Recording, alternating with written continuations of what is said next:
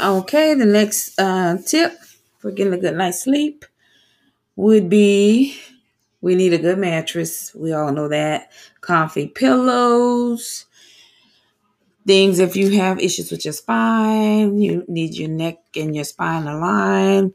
So, and if you have back pain, neck pain, things like that, get some comfy pillows, get some things that align everything together so we can get some good sleep. I like to sleep with side pillows.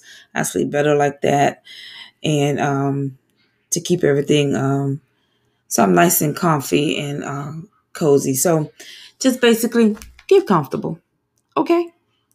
And that is it. And I'll be back another day with some more tips as we get into these holidays again and our eating. Okay. Bye bye.